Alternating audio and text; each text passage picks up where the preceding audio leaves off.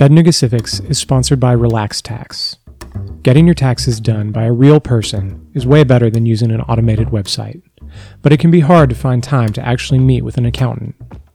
That's why I'm excited to tell you about a fully virtual tax preparation service called Relax Tax by Sagan Financial Group.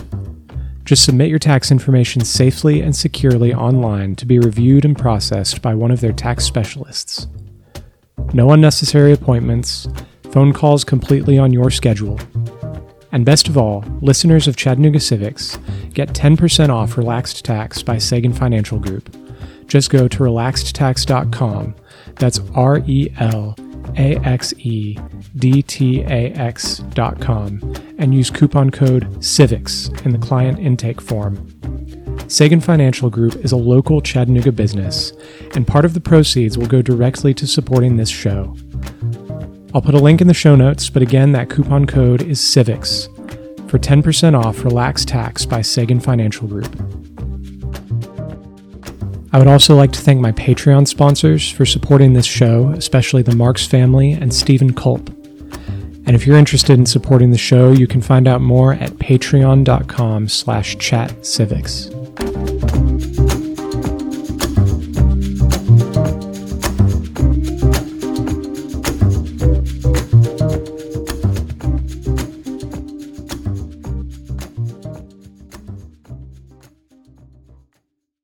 So Brian Smith, BRIAN SMITH, and Communications Director with Chattanooga Parks and Outdoors. Scott Martin, Administrator, Chattanooga Parks and Outdoors. Awesome. Thank you guys for sitting down with me. I just want to start with a really big, open-ended question. What are parks? What are they for? Why are they important?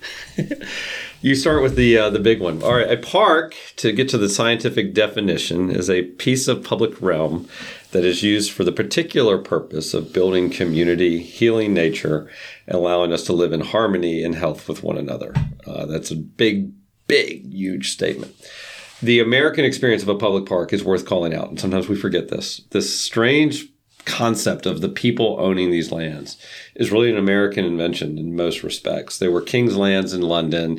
The ancient Islamic communities had a great tradition of gardens. The Chinese cultures, Asian cultures had the same culture, spirit of gardens, but they were obviously from patronage and from kingdoms. America said, no, these are the people's lands and these are the public's lands. And I think most of us know the Ken Burns series where we say the national parks were our greatest idea. I would respectfully suggest to Mr. Burns that the national parks were an offshoot of the American City Park, which was actually our first great idea from, obviously the Commons in Boston. Mm-hmm. The first American parks were in Savannah and Charleston. The South invented these things. So I think we've got a great tradition of these landscapes that define what it means to live in an American city.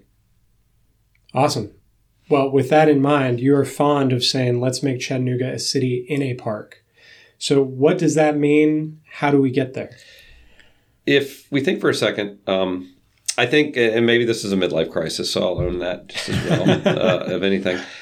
I think we've siloed ourselves, particularly in local government many times, into these finite individual decisions. And we watch ourselves get in these tight networks, be it a zoning decision, be it, in my world of Parks and Rec, a specific sport group wants to get its facility built.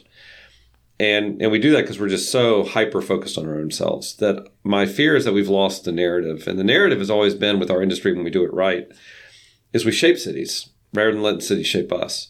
And the idea, the provocation is it would be a city in a park, which Brian came up with and coined, is intentionally a provocation of thinking about the whole city, not just the 1,400 acres we manage, but everything is contributing to a lifestyle that supports healthy living, healthy aging, safer communities, cleaner air, cleaner water. And what does that mean if we go as broadly out as possible?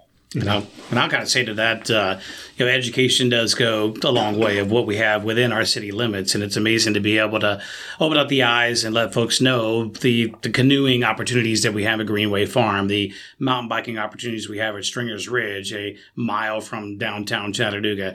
The list continues to go on. And while we continue to develop, while we continue to grow, it's just a reminder that the beautiful places and the unique spots that we do have, even right within your street as well. The creatures that are within our landscape, the 2 deer that I saw that were walking down by Chattanooga Whiskey the other day. I mean, they all exist, and we're trying to coexist together. But there's also a respect part of this as well, because we're thankful for the natural amenities that we do have within our city and surrounding our city too. So when you think of it, it is just one big giant park.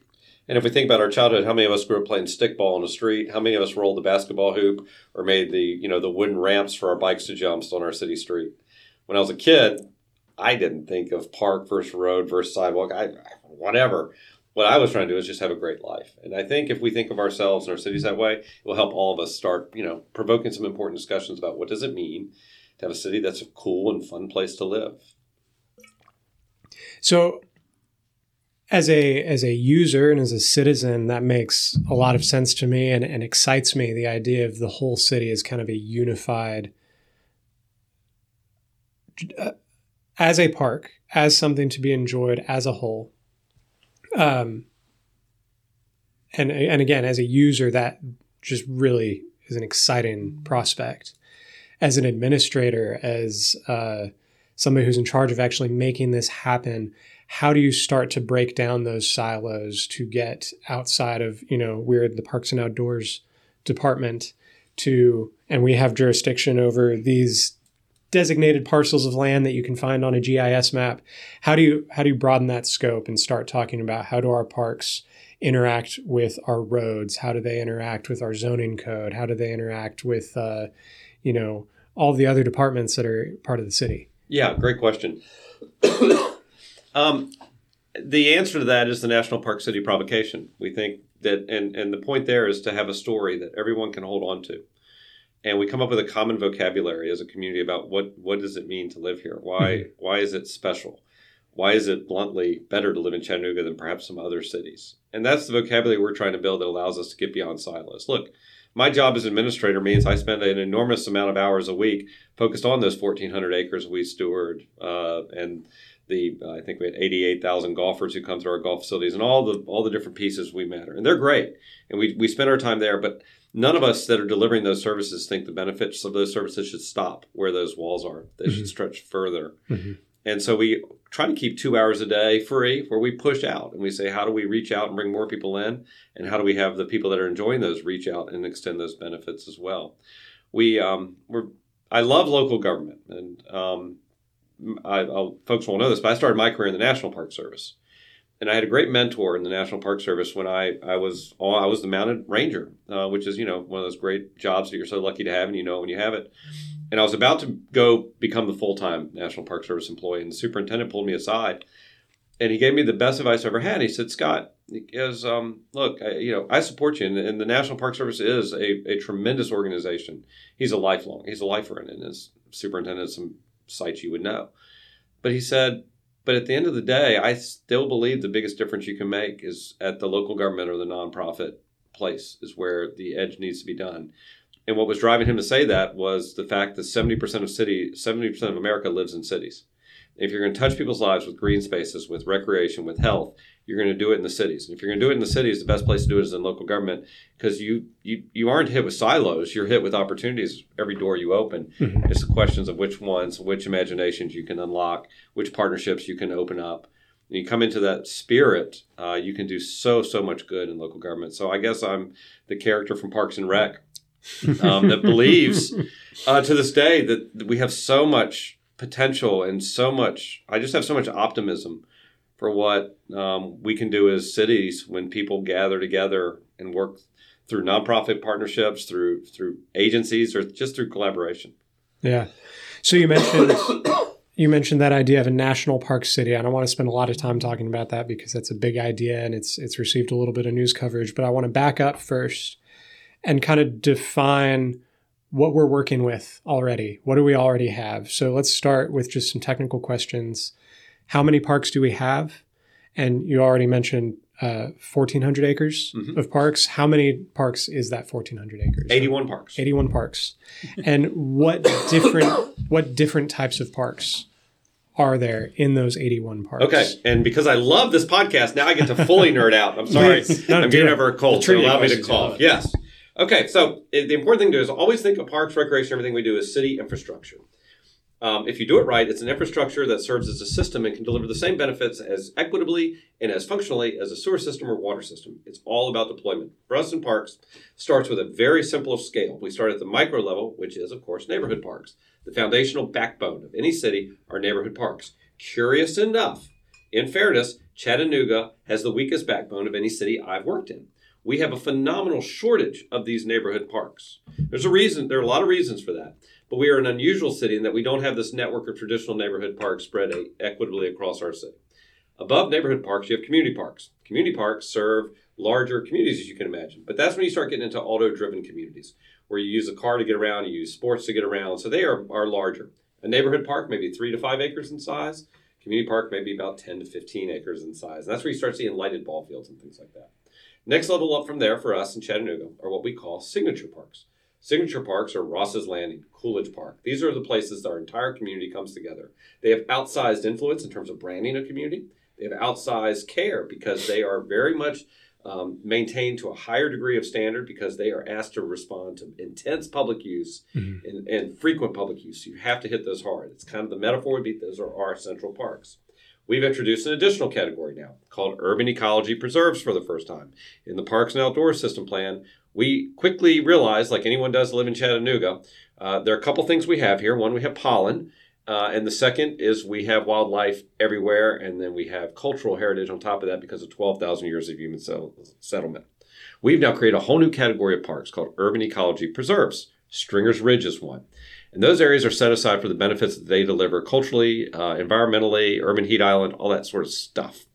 And then finally, beyond that, we have the greenways and the blueways. And folks know those, of course, as Riverwalk, the Blueway on South Chick, and the Tennessee River. And those are our linear pathways that knit our communities together and ultimately knit the park sites together.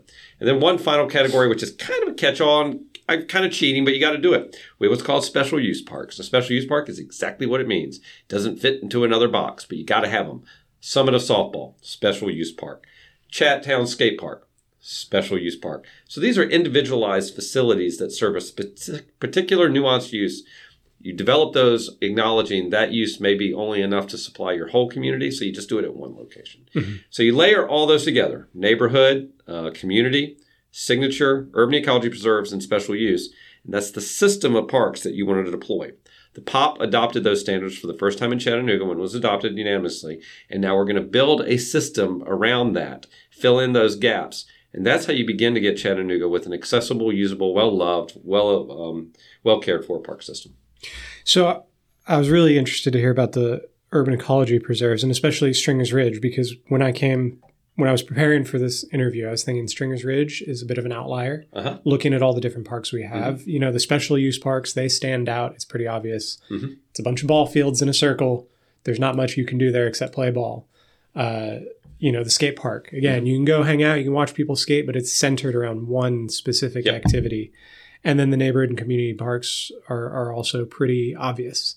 I think that line probably gets a little blurry sometimes, but it's the park that you walk to or the closest one that you drive to. But that urban ecology preserve, Stringer's Ridge, the reason I was thinking about this is because I think Stringer's Ridge, I think hiking and mountain biking. I think about the use first, but you're defining it as an urban ecology tool. And I'm curious, first of all, what other urban ecology preserves do we have, if any, in the city? Yeah, good question. We're about to have 2. We have evaluated all of the city-owned lands across the city, and we've identified about 580 acres of city-owned land right now that is ostensibly not being managed for anything. And we are going to start bringing to council the setting aside of those areas as urban ecology preserves over the next year. Think of it as kind of the Antiquities Act. When you hear the president say, this is now a National Historic Landmark or a National Historic Monument, same move for Mayor Kelly and council. They're going to be able to call out these areas and set them aside for their cultural, aesthetic, forestry, ecosystem function deals. Those will begin to become the foundations of our urban ecology preserve system. Not saying that you don't have urban ecology benefits within your other parks, because you do. Greenway Farms, obviously, even though it's a signature park, it delivers much of that urban ecology functionality. And if we do it right, even our neighborhood parks, our smallest parks, will have urban ecology functions and services that they deliver through the tree species we select, the management techniques we deploy for wetlands, riparian corridors, all the way down to when do we let dogs be on leash or off leash based on what bird is or animal is raising its young. So it works within a system, but you're going to see us begin to deploy those. And knock on wood, if we're lucky, and City Council has said, hit the pedal. We're going to create 500 acres of permanently protected urban ecology preserves across the city, celebrating the most unique biodiverse city, I believe, in North America, which is Chattanooga, Tennessee. Nanner, nanner, nanner to all those other folks out there. So as these parks are designated for urban ecology, how do you balance then the quieter, behind the scenes public benefit that we get from cleaner air, better environment for our wildlife, things like that, those behind the scenes benefits, and how do you balance that with the more active use like Stringer's Ridge that people use all the time for hiking and mountain biking? Yeah, that's just good. You'll do a land management plan for each site. So every site needs its own master plan. And that's led by our natural areas managers, as well as Blythe Bailey and our planning team. Mm-hmm. And they'll go onto the site. And we use a technique from a guy named Tom Wessels, who wrote a famous book called Reading the Forested Landscape. And what it is about walking the land before you take over the lands and understand the stories that are out there, understand the evolution and the process of the land out there. And then you try to figure out what's the best management technique to deploy. Right. All right. So how accessible are all of our parks? And not just in terms of when you get there, accessibility through kind of a ADA, very technical, prescriptive lens, but how accessible are they to get to the park? Once you're there, what kind of activities can you take part in, et cetera? Yeah. So on the largest level possible, Chattanooga has what we call a park score, which is the accessibility of parks. That shows us about 33 to 35% of our community lives within accessible distance of a park. That's not a 10-minute walk. It's accessible because we're a very horizontal city, so we spread out. So we don't work like a Minneapolis or San Francisco. It's a tight grid. We allow for our suburban lifestyle, our suburban development pattern. So we're at about 35%. The national average, 55%. And this always surprises people. And surprised me when I took the job here. Chattanooga, for its outsized reputation in the outdoors, in this great deal, is actually lagging our peer cities in terms of public access for public parks. We're actually right now 480 acres short on where we should be for public lands for a city our size. Not a city like ours culturally, emotionally, physically, and relationally, in terms of we really use our outdoors more than a lot of cities, but just cities our size, which is surprising. Projecting ahead, and this is where we always want to go to. We want to go, skate to where the puck is going to be sort of stuff. We're 1,100 acres short of where we need to be in terms of park acres for what will be needed in 2050. So we've got work to do today. And every day we don't acquire parkland, we get a little bit further behind. Mm-hmm. What is the reason for that shortfall, I guess, in your opinion? Because I can think, based on some other things that we've already talked about, of a couple different reasons that we're in that position. But why do you see that? It's no secret. I think it's experienced across the United States. Is at some point, and there's no good guy or bad guy in this stuff. It's just the way land use works. Is that when cities started to expand post World War II, the amount of thought that was put into green spaces started to recede or pivoted, and it became uses. I build sports complexes. I build high school grounds that have a lot more space. As opposed to the earlier 1800s with the Olmsted and Vall and Nolan and everyone else, where they were dealing with a smaller landscape and had to pay much more attention to green within those blocks and those grids. So I think we have that. I think part of it, bluntly, and our mayor encouraged us to tell the truth, is for 12 years, this city did not have a fully stood up Parks and Rec department per se that was advocating for adding parklands on the edge, brought a plan forward. Now, we had great partners. The Trust for Public Lands kept the torch alive in the city and continues in many powerful ways. And without them, the South Chick Trail doesn't exist. So many things don't exist. But there was a generation of just not a lot of activity in terms of planning for growth on our edges and leaning into that space. So you've mentioned this shortfall. We've got a lot of work to do. How much are we spending right now on our Parks and Outdoors programs, and how much do you think we need to be spending to catch up with the rest of the country? Yeah, good question.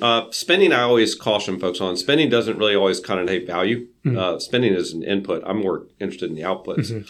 So I'm keen on acres, not how much we have to spend to go get it. I'm keen, there can be donations and partnerships. We got a lot of tools at our disposal that can work and have to work. But to give you kind of a case example, we measure ourselves against peer cities, and we are at about $43 per capita in spending for parks and rec. Just to give some comparison, a city like Des Moines, Iowa, I believe it's $72 per capita. Fort Collins, Colorado is about $150 per capita. Huntsville, Alabama, I think is about $65, $68. So we are lagging. We're lagging our peers. But that's not the only measure. That can be a very false measure. I'm not racing someone to spend the most money. That's not the goal. The point is to have a system that people love and use and deploy every partnership you've got to get there. So that kind of answers the question. We're looking at a lot of funding strategies. I just had the good fortune to go with the mayor, and we met with Governor Lee, and mayor made a full-throated pitch for state investment in green spaces in Chattanooga, for folks that don't know. The thinking is parks are infrastructure. Health is infrastructure.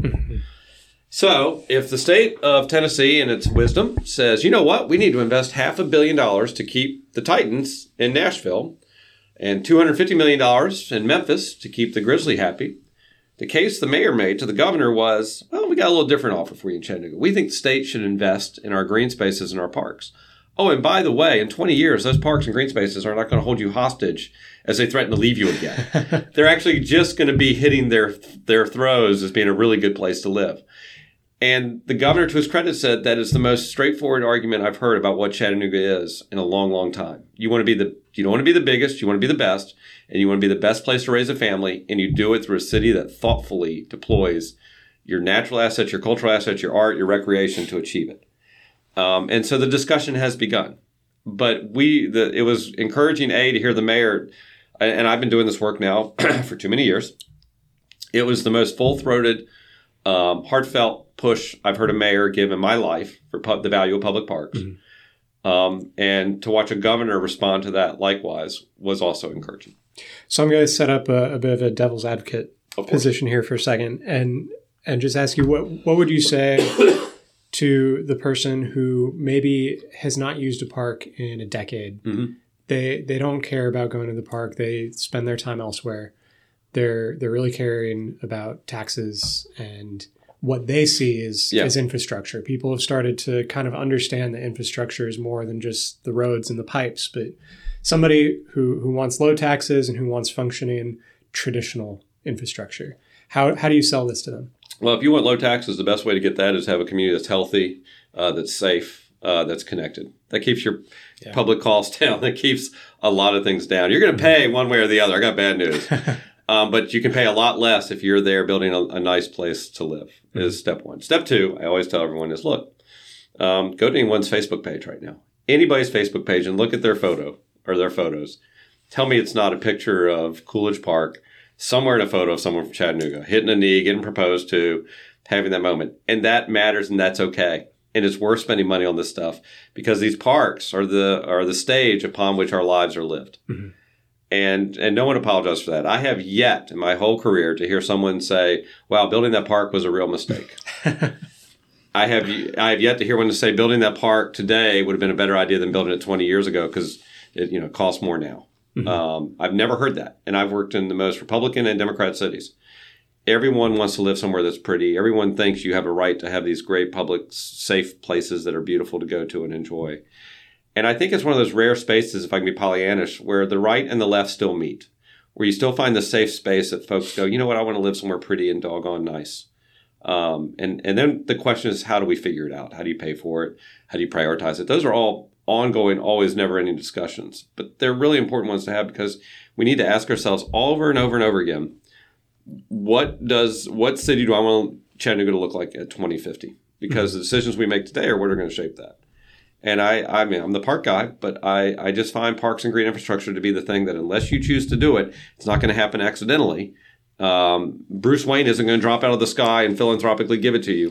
You're going to find a way to get it done together. And communities that do I think I said this in my first interview. I'm talking too much about myself. But my lived experience in Boise shaped me. My dad was a local government administrator in Virginia, and I watched him get all excited for economic development. And I knew it was a big deal for Dad when the governor was flying in the helicopter and the cardboard check was going to come out. We were going to announce so many jobs. And Dad, I'm going to say he didn't appreciate parks the way that I do. He had a different lens. Well, I lived in Boise, Idaho for 20 years or 10 years and watched the city did not do economic development incentives. It did not pay companies to come there. It invested those dollars in green spaces, great schools, safe streets, and said businesses and people will choose to come here. Mm-hmm. And that just, to me, to this day, feels like such a better bet. If you bet on yourselves, invest in yourselves, the rest will generally take care of itself. And I've watched it just time and time and time again. And, Olmsted said it. He said it over and over and over again to us. And you look at Central Park in New York as the best example. Manhattan is not somewhere you could raise a family without Central Park. And if you can't raise a family in Manhattan, Manhattan ceases to exist as a place to do business. Mm-hmm. It's foundational work that we do. And Chattanooga, more than any other city I know of in the American South, because every other city's copying us now, proved that when it built Ross's Landing, the Riverwalk, the generation that made the decision here when steel industry declined to say, nope, we're not doubling down on that. We didn't put a Harris Teeter right on the waterfront. We built parks and public green spaces, and what it did for the city was transformational. Yeah. And I'm going to throw a little something else, too. When it comes to government, we're doing what we can, but supporting your local park as well. And not talking financial support, but just being an advocate for your park. Having people use their parks, coming out of their house and walking down this to the park. And, through our park stewardship program, through just people being out and taking those pictures and being a voice, that goes a very long way as well. And for the longest time, when there wasn't really a voice from Chattanooga speaking for the parks, now we've kind of opened up that communication. The pictures are being shared. As Scott had mentioned, we're very Instagrammable and everything else too. But, that support goes a long way. We've seen our volunteer hours jump up. We've had over 2,000 volunteer hours last year. And that saves the city some $58,000 just by volunteers coming out and helping plant trees. We are out there securing grants. We have people that are writing grants or finding even grants that say, could this work in my park? We've even been able to secure some to get brand new playgrounds. Mm-hmm. So, the neighborhoods are speaking, the neighbors are speaking, and to do more of that. The city's got a lot of things that we want to improve, and it goes even beyond parks. But just having those speakers for those local parks that say, you know what, I care about this green space.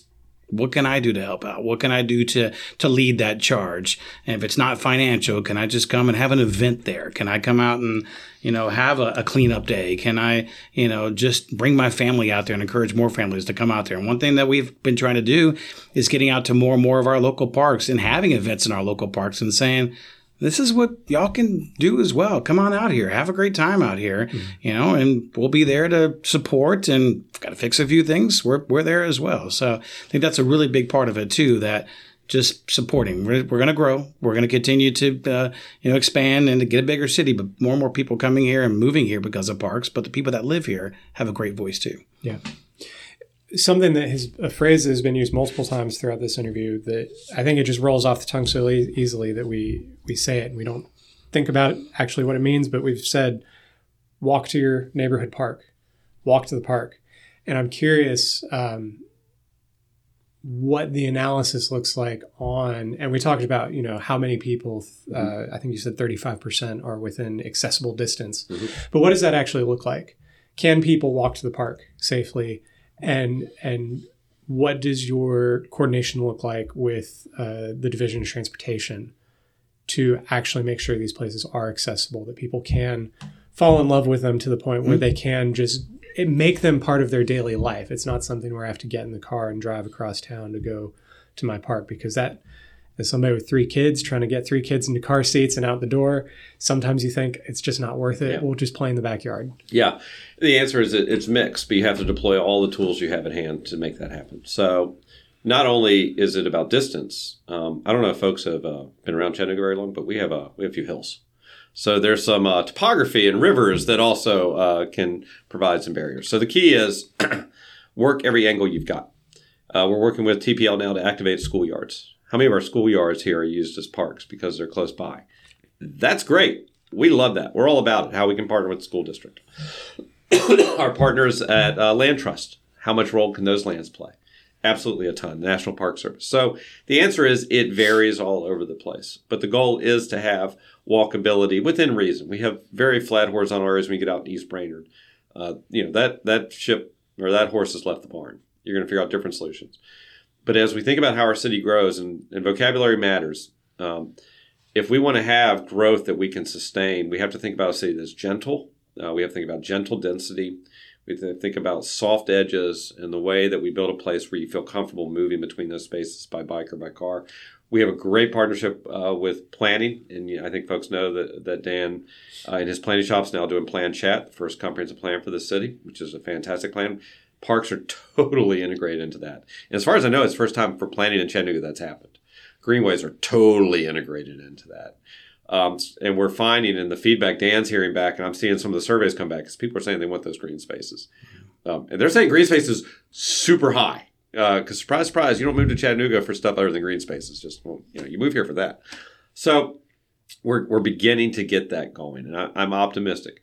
I'll also say, I think to do it well, we want to acknowledge that paint is not infrastructure. You can stripe bike lanes, you can stripe things. Those are fine.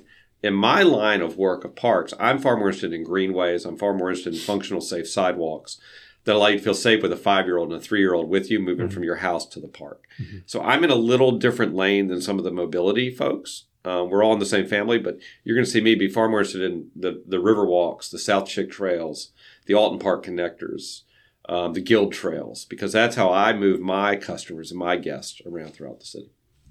So that question set us up perfectly. We're starting to talk about breaking down silos again. We're starting to get back to the idea of a city in a park. Yeah. And so I want to come back to that phrase you used earlier, National Park City. Yeah.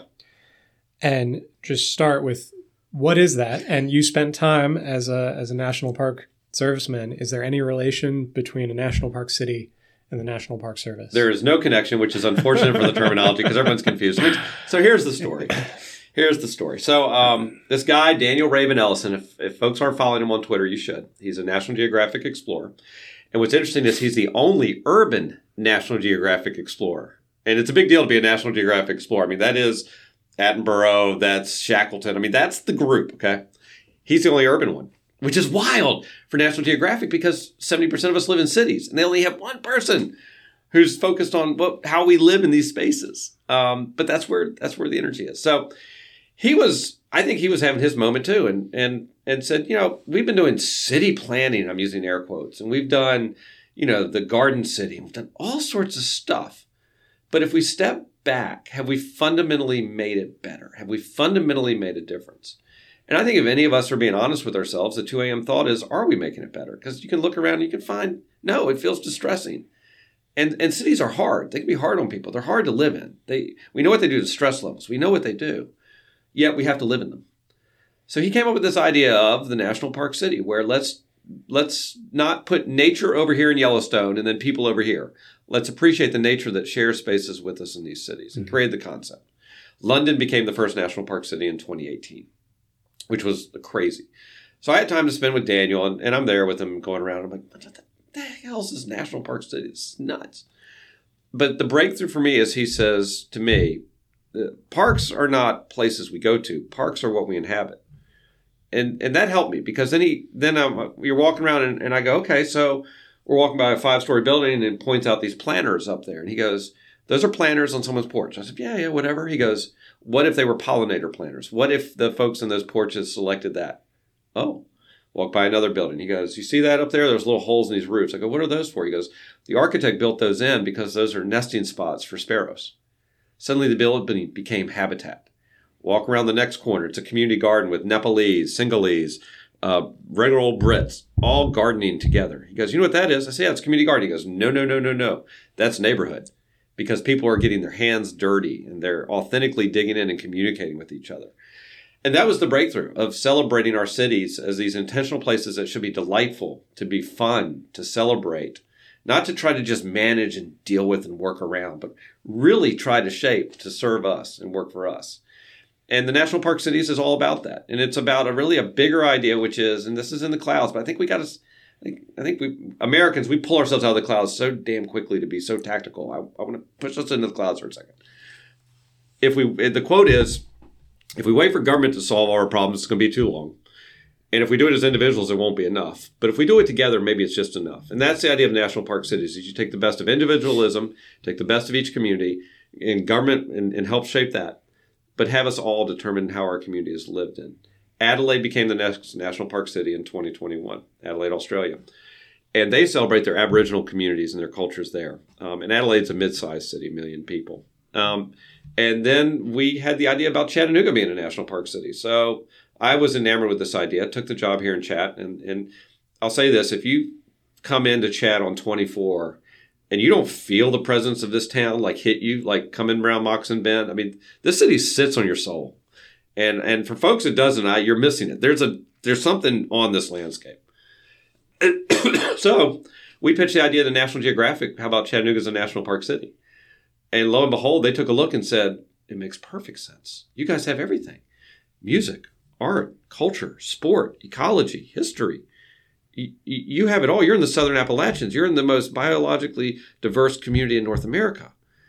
And what was really fun, because I'm kind of a Southern jerk, was to watch the knuckleheads in Boulder and San Francisco and Vancouver go, what are those rednecks doing down there? To go, nanner, nanner, nanner, we have more than you. And National Geographic they bought into it. They said, Chattanooga, you do have all the right pieces. Now, you're not as big as these other cities. But the point isn't bigger. The point is, what do you have that's special? And then the challenge for us that we're working on right now is National Park Cities is not some movement that comes in. It's about celebrating your local, authentic community. And you create that through your own charter about what you want to celebrate. So our community is starting to write our charter about what our National Park City charter would be, what we think it should mean to live here.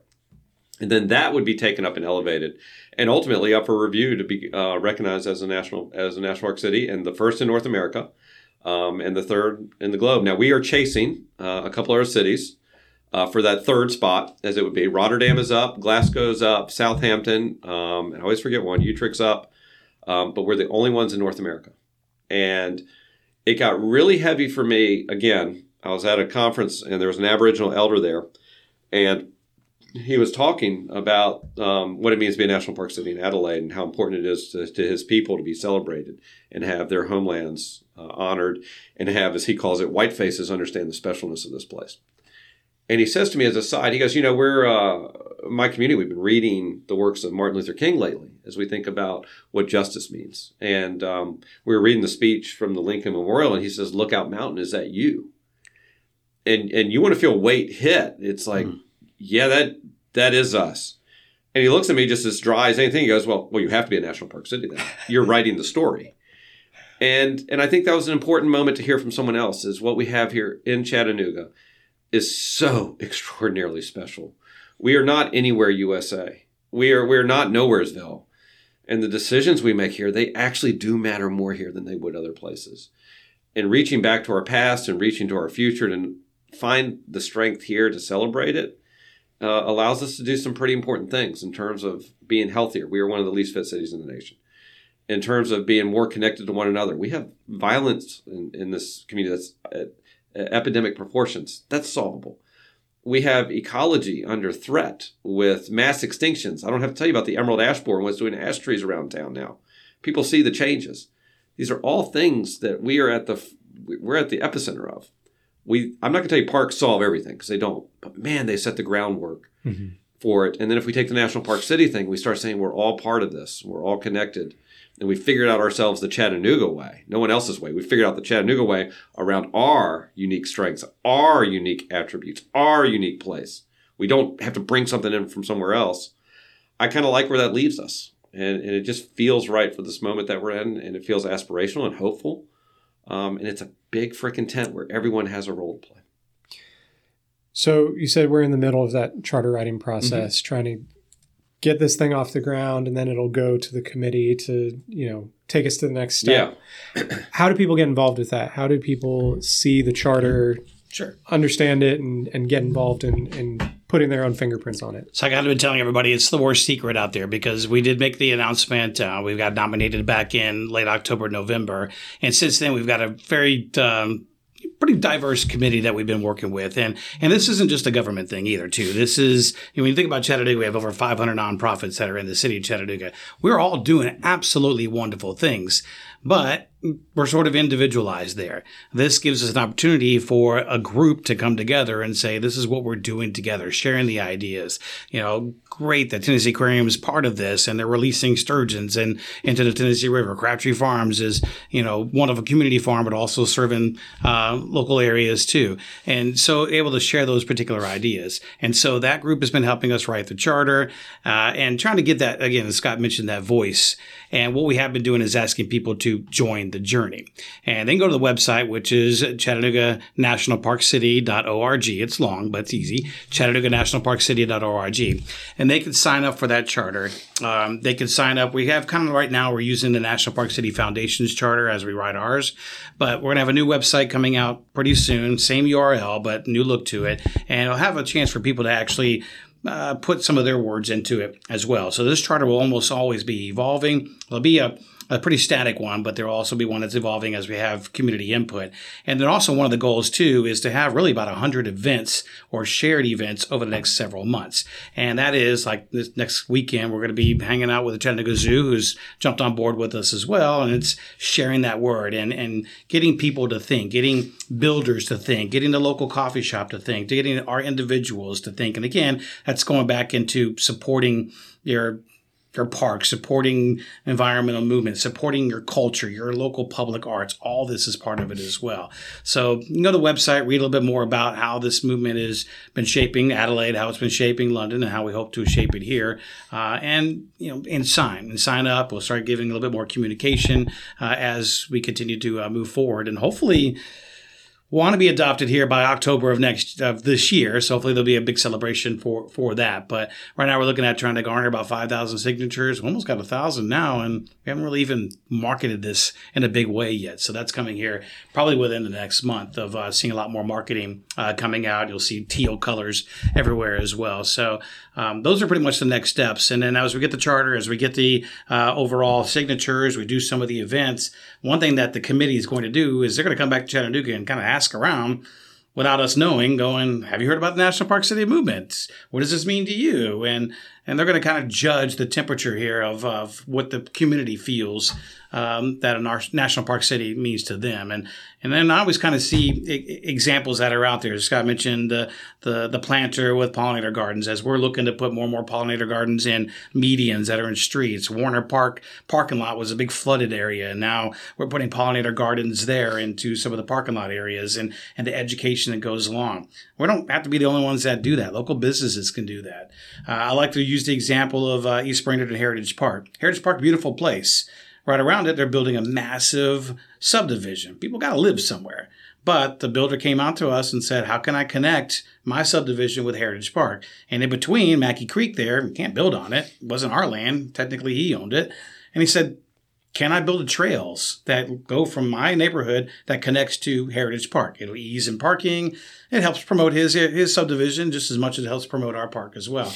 And hopefully some more and more of those ideas will come out as we continue to build. And I mean, there's nothing wrong with throwing in a few extra trees as we build apartments and think ahead, or more trees as we add to the roads, and so on and so forth. So it's a community-led initiative just as much as it is a nonprofit-led, as much as it is government-led as well.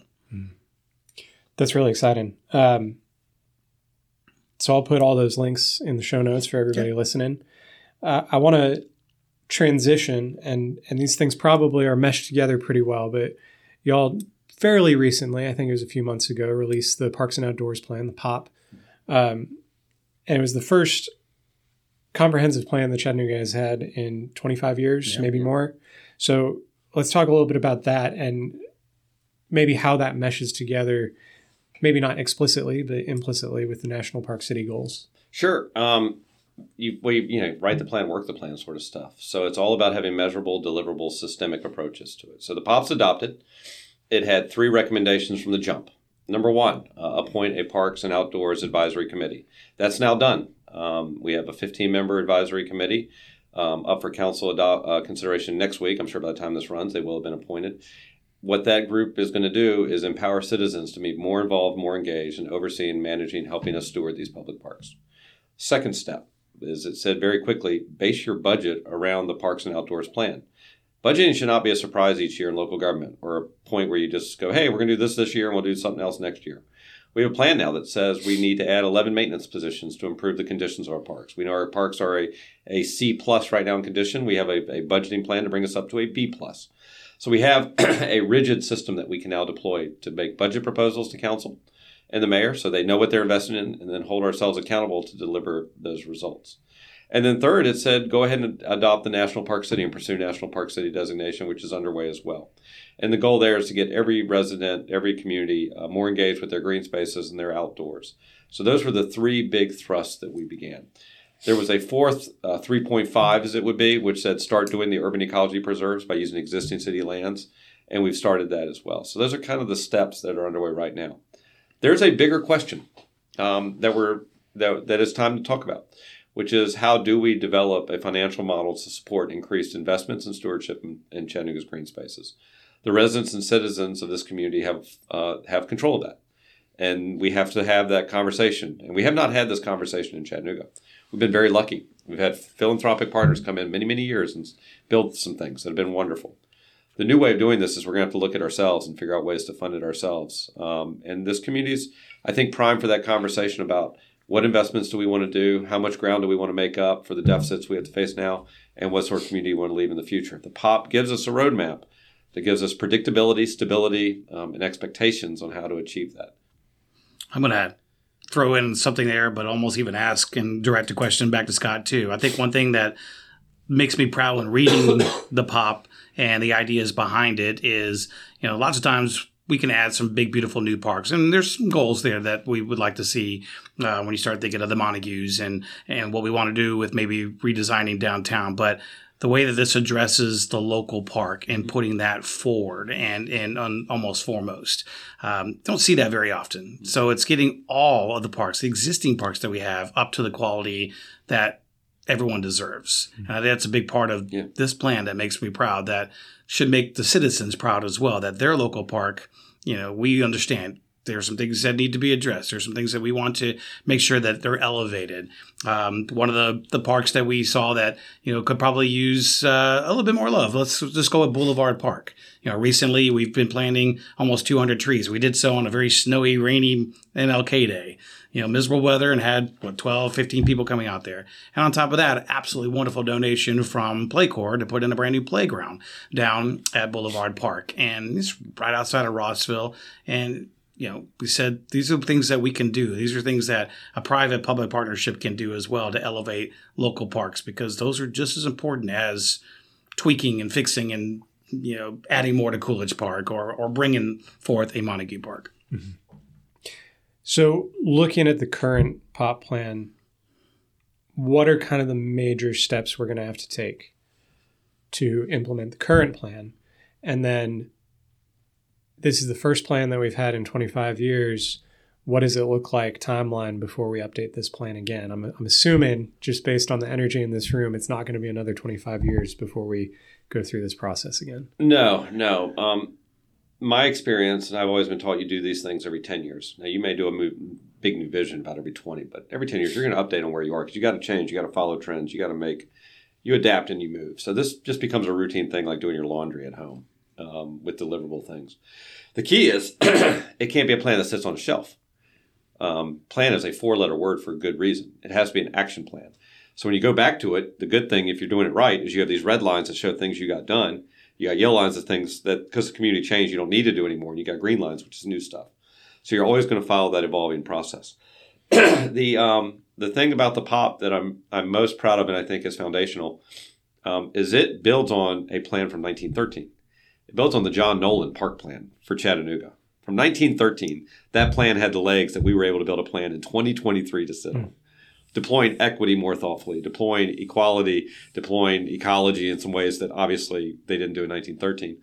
But to build on that and have that landscape gives us a firm foundation. So the updates will come, actually will all point back to 1913 on some level. And that's just how you do great parks. If you go to any great old city, you're going to find that. That's what makes New York so great for Central and Prospect and the parkways, or San Francisco with Golden Gate Park. The ability to connect sustain development over time. But it doesn't wait. Staff is working now because interests change. We just built pickleball courts at Batter's Place. We're going to be doing more work on taking sports complexes, and we've got a shortage of 17 soccer fields. We've got to do more for aging population. We're getting older faster than most cities in the U.S. So how do we serve aging? We're going to talk a lot about that. So there's all sorts of evolutions and nuances within it. But the foundation is the land and great green spaces that then allow you to program and come on top of that. So I want to spend some time talking about the Parks and Outdoors Advisory Committee. Just some basic questions to start out. How many people are on that committee? Sure. There are 15 residents on the committee, 1 youth member, 14 appointed by mayor and council, 1 for each district. They are an advisory committee providing advice and direction to council. And they're really set up to do a couple things. One, formulate and help us have better connections with the districts and the people we serve. Mm-hmm. These committee members are going to go to work in their specific districts and connect us with those neighborhoods when park projects, programming is coming along. Number 2 is we want better and deeper and richer pauses with leaders in the community. I'm lucky if I have a park agenda item and get 3 minutes with council because of everything they've got on their plate. That's not always a good model for good governance. You need a group who has a laser focus and can take time and spend time on these items and help us refine, policies, procedures, and designs in a way that authentically represents Chattanooga. And number 3, this is a firewall.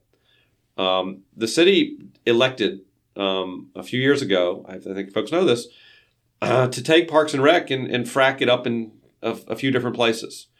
I'm hopeful, and this is me advocating it and owning this, that this committee prevents that from happening again. I don't think this department should ever be touched again because you lose the ability to shape the community. So they are intended to advocate and be the voice and be visible leaders advocating for the specialness that is Chattanooga's green system of green spaces. Mm-hmm.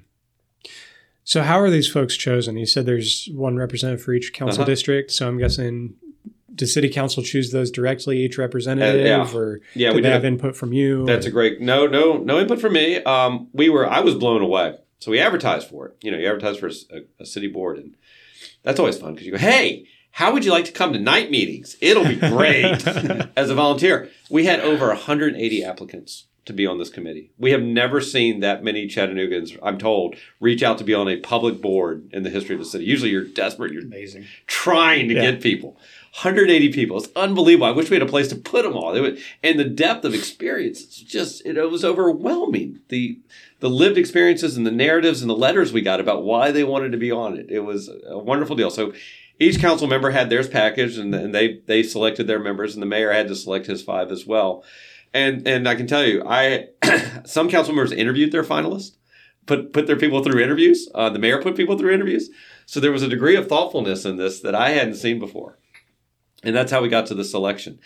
It's really, it's really important too, I think, to have a youth member. We have a youth member on this because who are the parks we're building for? A lot of times we're just building them for the future. So we always want to have that voice that's paying it forward in our eyes as well as part of that. And I'm really proud to see that voice on our committee as well. Yeah, that's awesome. I did an interview 6 months to a year ago with Chris Anderson about boards and commissions. Yeah. And I sit on a couple of those boards. It's, you volunteer, you set aside several hours and just discuss these very specific issues.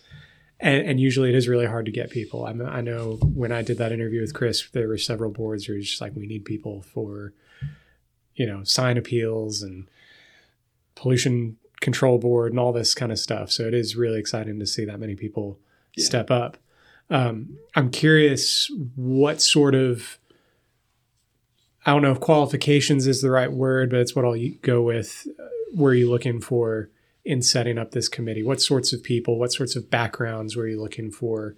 And what sort of, diversity did you want to hit? What sort of goals and metrics did you have going into this process? You didn't have metrics, but you always want a board that looks like the people it serves. So you want to have a board that looks like Chattanooga, which we did. And then we had the cheesiest one of all is the most, and I also think the most important. We wanted to see that they love the city and they love the people that live in the city. Architects are great. Technical people are great. Well, we got a whole office full of technical people. What we want are folks with a deep passion and had a deep abiding love for this place and were rooted and grounded here. and woke up thinking about that. So it was really fun to do that. The next thing we're doing with them, now I'm going to make the total nerds jealous. We're very lucky. Mitchell Silver, who we had here for Civic last year, was former park commissioner in New York City, has volunteered and is going to come back here. He's going to spend a whole day, and he's going to guide orientation and training for the park commissioner. And you're talking about the guy who sat in Frederick Law Olmsted's chair. He sat in Robert Moses' chair. Is coming to teach our committee members what does it mean to be a park committee member. And our staff's going to sit in too, because he wants everyone to hear this is sacred work. And if we do it well, we elevate beyond ourselves, and we get into that city-shaping space. And he had such an impactful experience when he was here for Civic last year. He said, I have to come back and train this committee because your landscape is simply spectacular. Your people are spectacular. I want to help you. So the former New York Park Commissioner is going to train us as a team and set us up so we can start shaping the city as a team together. So it sounds like the goal here was to find first people who are passionate and then educate them. Oh, yeah. Rather than find educated people. Yeah. And then hopefully they have passion. Because a lot of the boards are more technically minded. I sit on the planning commission, which is very technically minded for the most part. Same thing with historic zoning, where it's just like you have to know a certain amount to make these decisions. Yeah. But I think this makes sense for what is trying to be done here. Find the passion first and then the education. Yeah. Do I know my neighborhood? Right. Man, it's hot here. Wow. I wish we had clean bathrooms. Yeah, this is fundamental stuff that we want to make sure we hit the ball out of the park on. Yeah, that's really exciting. I know we're a few days ahead of the actual confirmation, but this probably will not release until after that. So I'm wondering if we can kind of walk through, not specific names, but just highlight some backgrounds. You know, what kind of industries are people coming from? What sorts of neighborhoods are people coming from? Mm-hmm. Do we have older folks? I know we have a youth member. Do we have parents of young kids or parents of kids who are out of the house? Like, what does the makeup of this committee prospectively look like? The makeup of this committee looks like Chattanooga. We have young families. We have senior citizens. We have young professionals. We have blue-collar workers. We have coaches.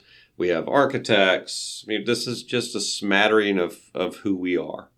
So it's a very eclectic group, but it's a group that, and I don't know all of them yet. There are a lot of them are new names, which I think is fun too. Yeah. Because it's not the normal suspects. I mean, there are a lot of new names here.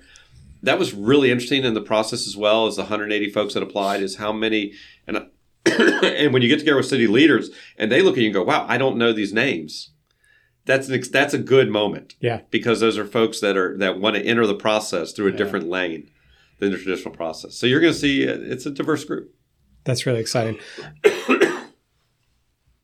What are these committee meetings actually going to look like? What are they going to be doing when they sit down for a few hours and discuss parks and outdoors? What decisions are they going to be making? Yeah. Ultimately, they're advisory. So everything they do is a recommendation, but anything we're going to take to council, it's going to go through them first.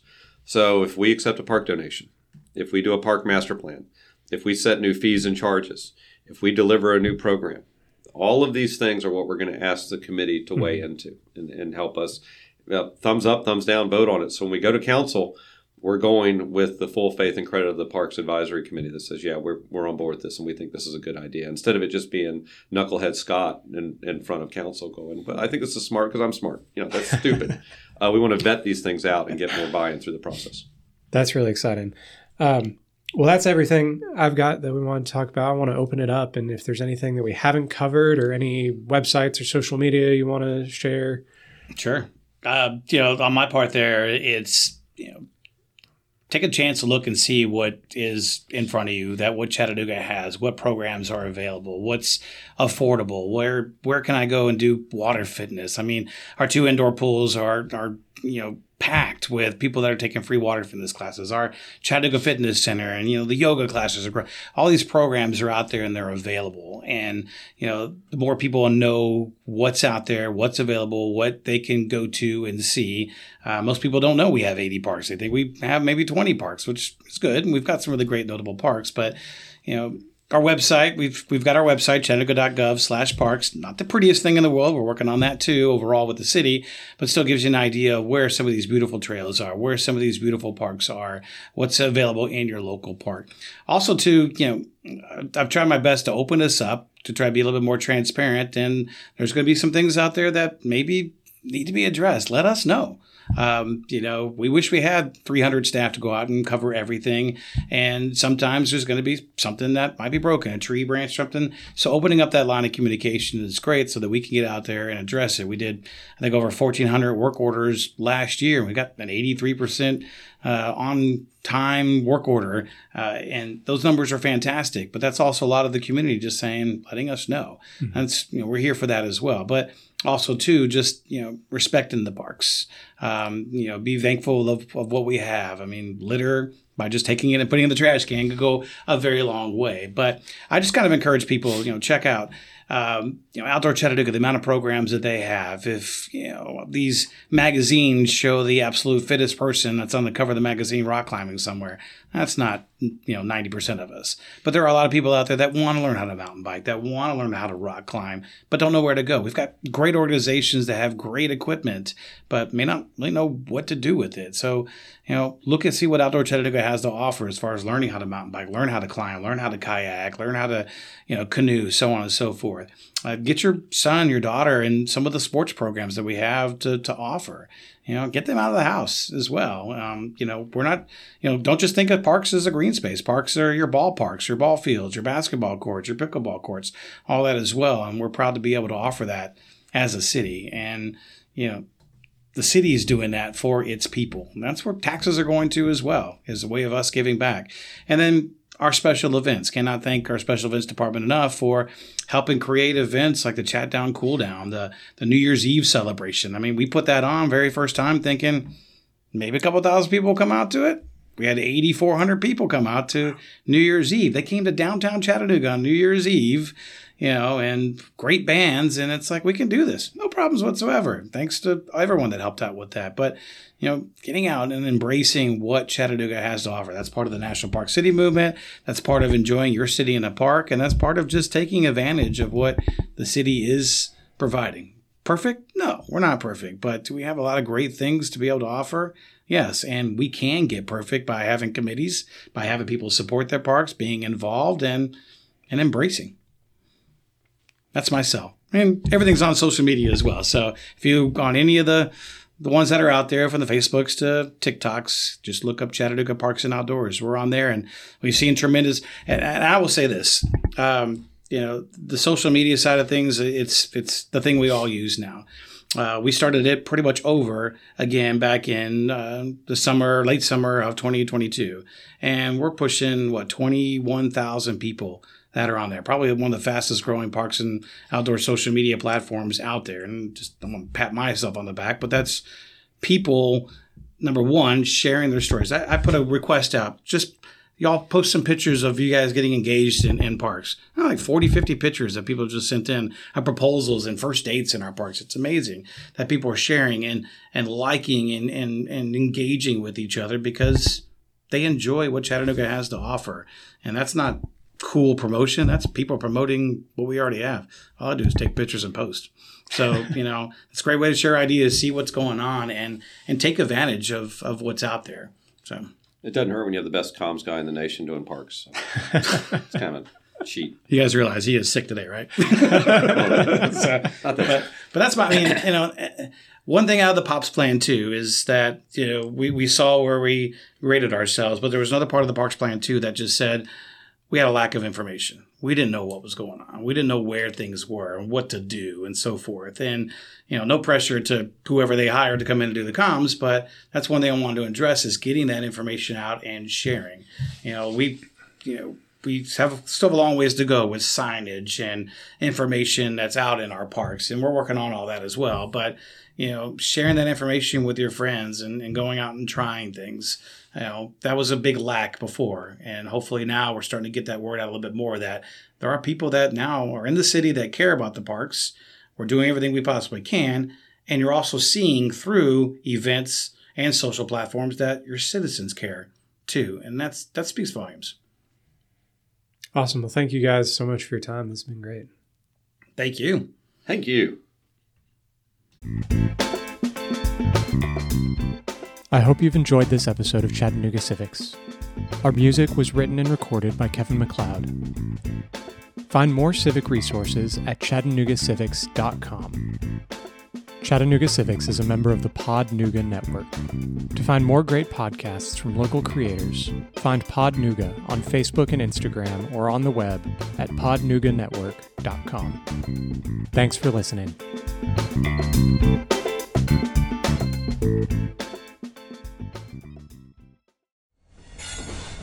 Proud member of the Podnooga Network.